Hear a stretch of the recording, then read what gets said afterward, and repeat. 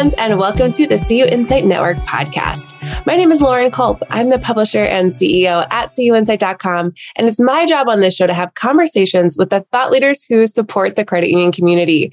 We get to identify those issues that affect credit unions and together have a discussion on the best practices that exist so that we can all learn from one another and improve our credit unions together. My guest on today's show, I'm really excited about this conversation. My guest is Brian Keefe, the pre-sales consultant at Actimize. Brian, thank you so much for being here. Lauren, thank you very much for having me. Excited for our conversation. Me too. Most of us did not grow up. I always like to start off this way. Most of us did not grow up thinking we'd get to work with credit unions in our career. And I don't know about you, but I didn't even know what they were until I was in my 20s. But I'm curious, what did you want to be growing up? That's a very good question. I have 3 kids that are going through the same thing now with college and high school, trying to figure out what they want to do for the rest of their lives. And I started off in a law enforcement family. My grandfather was a cop and a lot of friends. So I kind of resonated towards the law enforcement area and just made my way through there.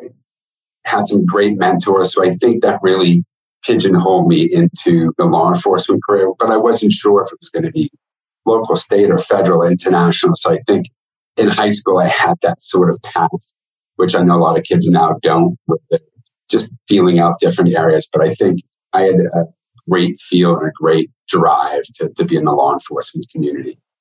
Wow, that's so unique from what I've heard from a lot of folks working in financial services. And so what was the journey like then to your current role as the pre-sales consultant at Actimize? It was a long one, I'll tell you. Long and arduous and sometimes painful. But in high school, had great mentors leading me towards this law enforcement path, keeping myself on the straight and narrow. Got into college, went in there and did criminal justice as well as math and computer science, as you can believe it, crossing over from the law enforcement side.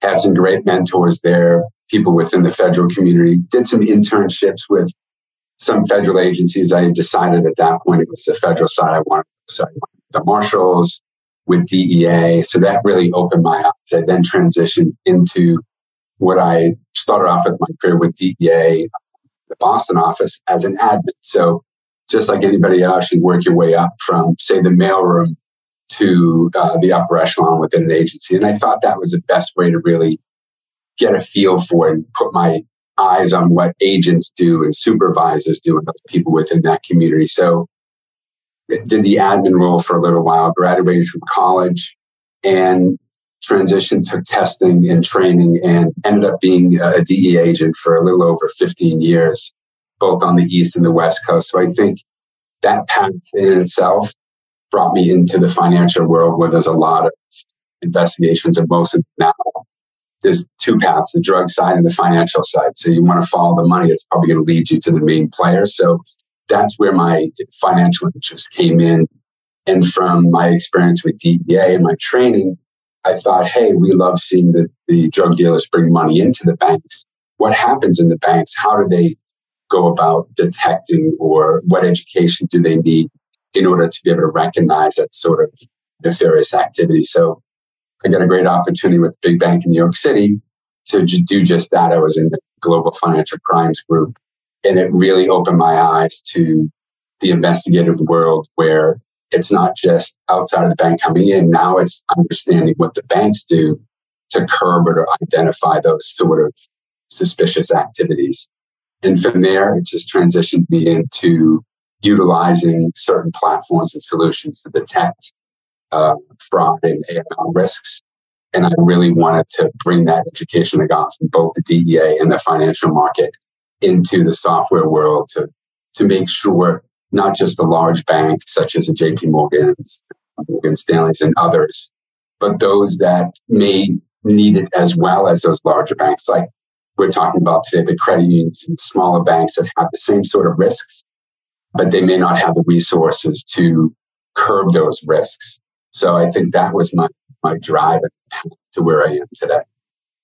Well, what a unique story and a unique background, but it's so great to hear, I think, the ways that you've brought all of that to play then here for the credit union audience. And you make such a good point. You know, credit unions have the exact same requirements in terms of combating fraud and protecting their members' assets and all of that. But a lot typically will have smaller budgets than some of the big banks. And so for Nice Actimize, I'm curious, what's that elevator pitch that you're giving folks about where you really can add that value for credit unions? That's a great question. I think it changes as we develop new products and materials and solutions to aid those financial institutions that need this sort of platform.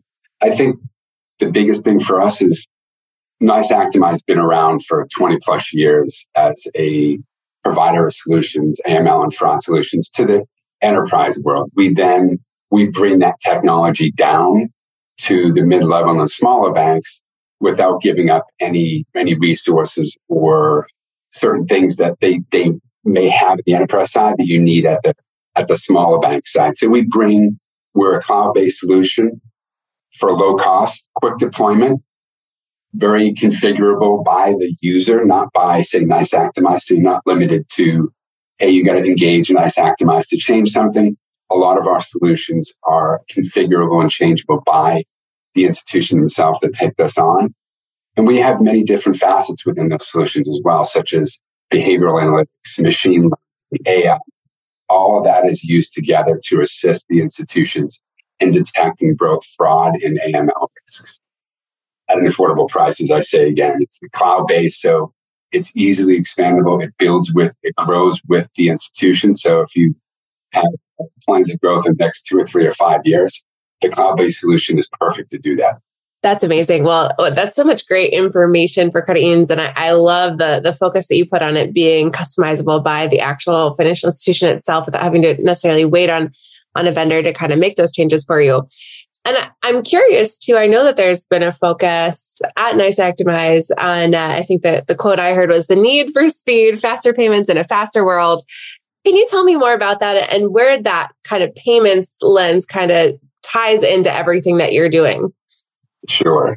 So as we know, I have 2 phones I'm staring at right now, and I love doing Venmo or Zelle, the other payment platforms that institutions offer. I need it now. It's so quick to require things, whether it be information or products from, say, an Amazon or someone. You want to purchase it now and make sure you get it by the end of today or tomorrow. So we've transitioned ourselves to this digital world, this real-time or near real-time payments, where it was evident before the pandemic, but I think the pandemic just escalated that, the requirements with the brick and mortar places being closed or being restrictions on individuals. They needed a different method to make payments or purchase products or interact with one another, whether it be a P2P or business to business or consumer to business. So there's a lot of different things we bring in that digital, fast, real-time payment methods at night. That Nice Actimize, we listen to our customers. We learn from the user groups that we're part of to understand and get ahead of what may be coming on the fraud, the AML risk side. So those that require a solution that is going to help them in mitigating those risks, we certainly try to get ahead of the curve, as I said, and provide that technology for people to use. Because, in today's day and age, I think before the pandemic, we were looking at 50% of the individuals, the consumers, are utilizing digital. After the post-pandemic, it's almost up to 60%. So, and that's over a year and a half. You can imagine how it's going to escalate with the millennials out there. I know my kids love the TikToks and things to be instantaneous. So no one wants to go to the bank anymore and deposit a check or make a payment. They want everything to do on their phone or their laptop.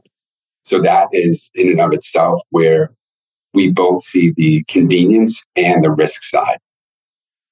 Absolutely. And it's so interesting too, as we see things like Venmo or Zelle, where a lot of times you've got the instant payment, and credit unions really are held to that same standard of a fintech, or even you think about Amazon and Google and Facebook and your digital experience there, credit unions are held to that same standard by consumers, even though, it's a totally different industry. But when we experience something digitally, it's really interesting. And I'm curious, how does this all translate from the work that you're doing, translate into credit unions really staying competitive with those larger financial institutions? Absolutely. So I think with the credit unions and the smaller banks that, as we mentioned in the beginning, they may not have the resources available to push out certain products at a time, or even have resources in the back end whether it be technology side or investigators with that education they need to thwart what risk may come in over those digital platforms. So I think with the education, just making sure that the credit unions understand the risk involved with rolling out something new, they need to stay competitive in order to keep up with, again, I hate to mention the JP Morgans or others who have abundant resources. And the trained investigators said, hey, I want that JP Morgan on my resume rather than a local credit union. And you have great relationships with credit unions. They're small, mom and pop owned individual places that they truly give you that true bank and feel like you're an important person. So you're seeing people resonate towards the credit unions and asking for that same technology that the Chases and JP Morgans may offer. So with that, you need to be able to provide a certain solution or education where they're going to be able to keep up or exceed those larger banks with absorbing the risk and understanding what they need to put in place to mitigate those risks. So I think with that, it's just resources and giving them the technology they need at an affordable price so they can mitigate the risks. It's such timely and relevant information, especially as, the digital world is changing so rapidly. And you mentioned fraud a number of times here.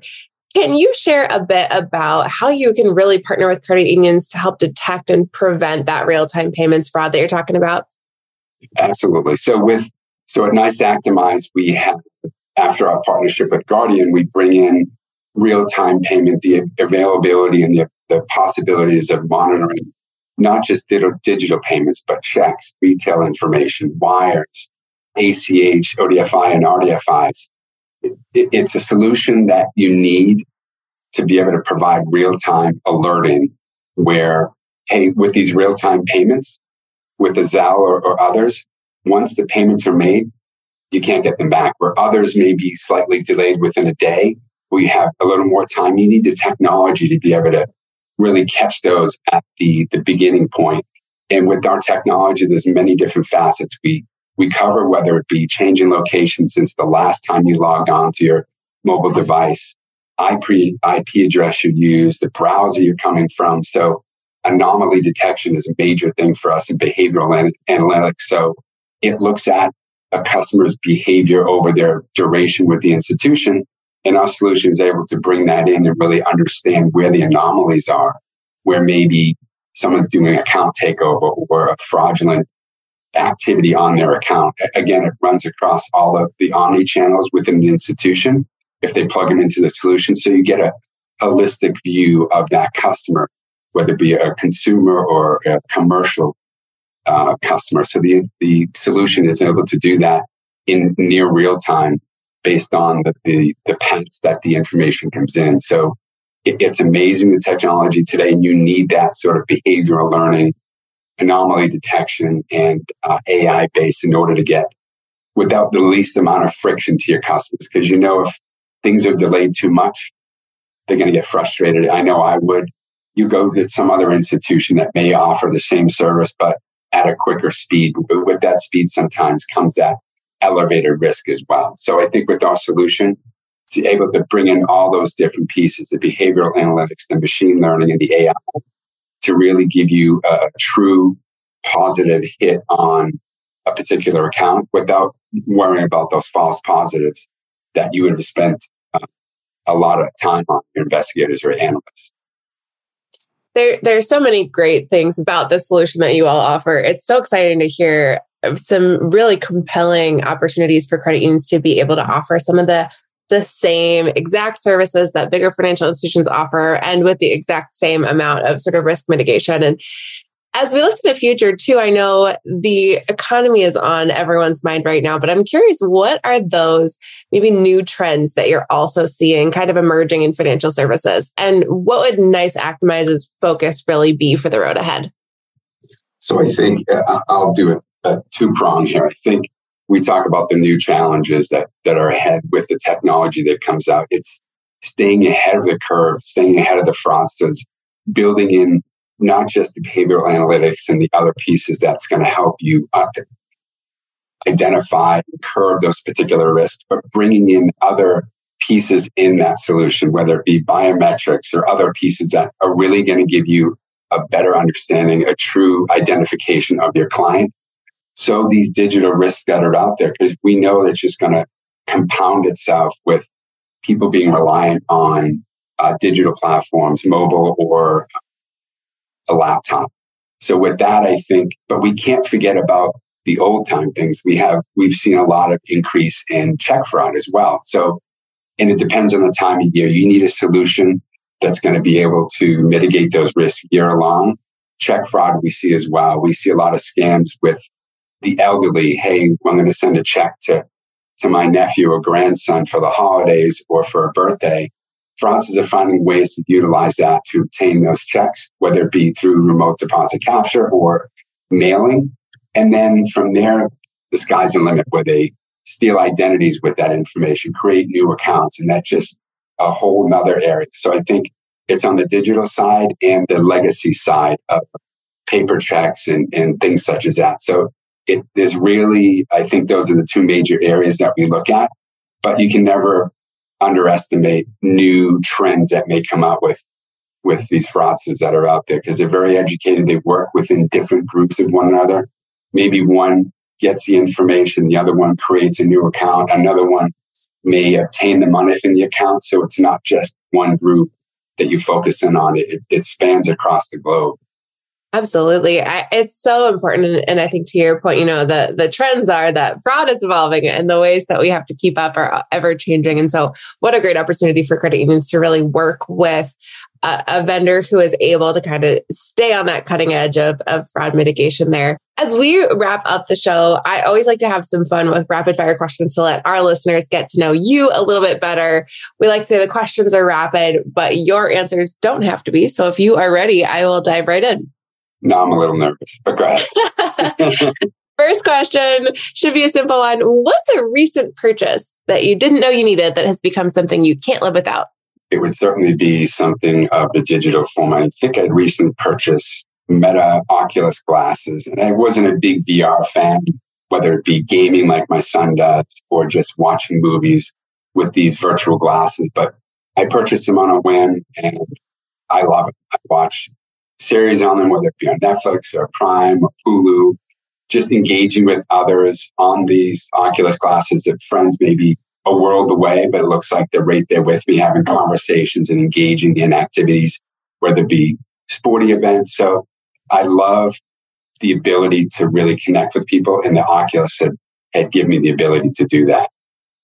That is awesome. I don't know that any other guests have answered those Oculus glasses. So that's a new one for us. Love it. When you hear the word success, who's the first person that comes to mind and why? I don't think one particular name comes to mind. I think it's a group of people.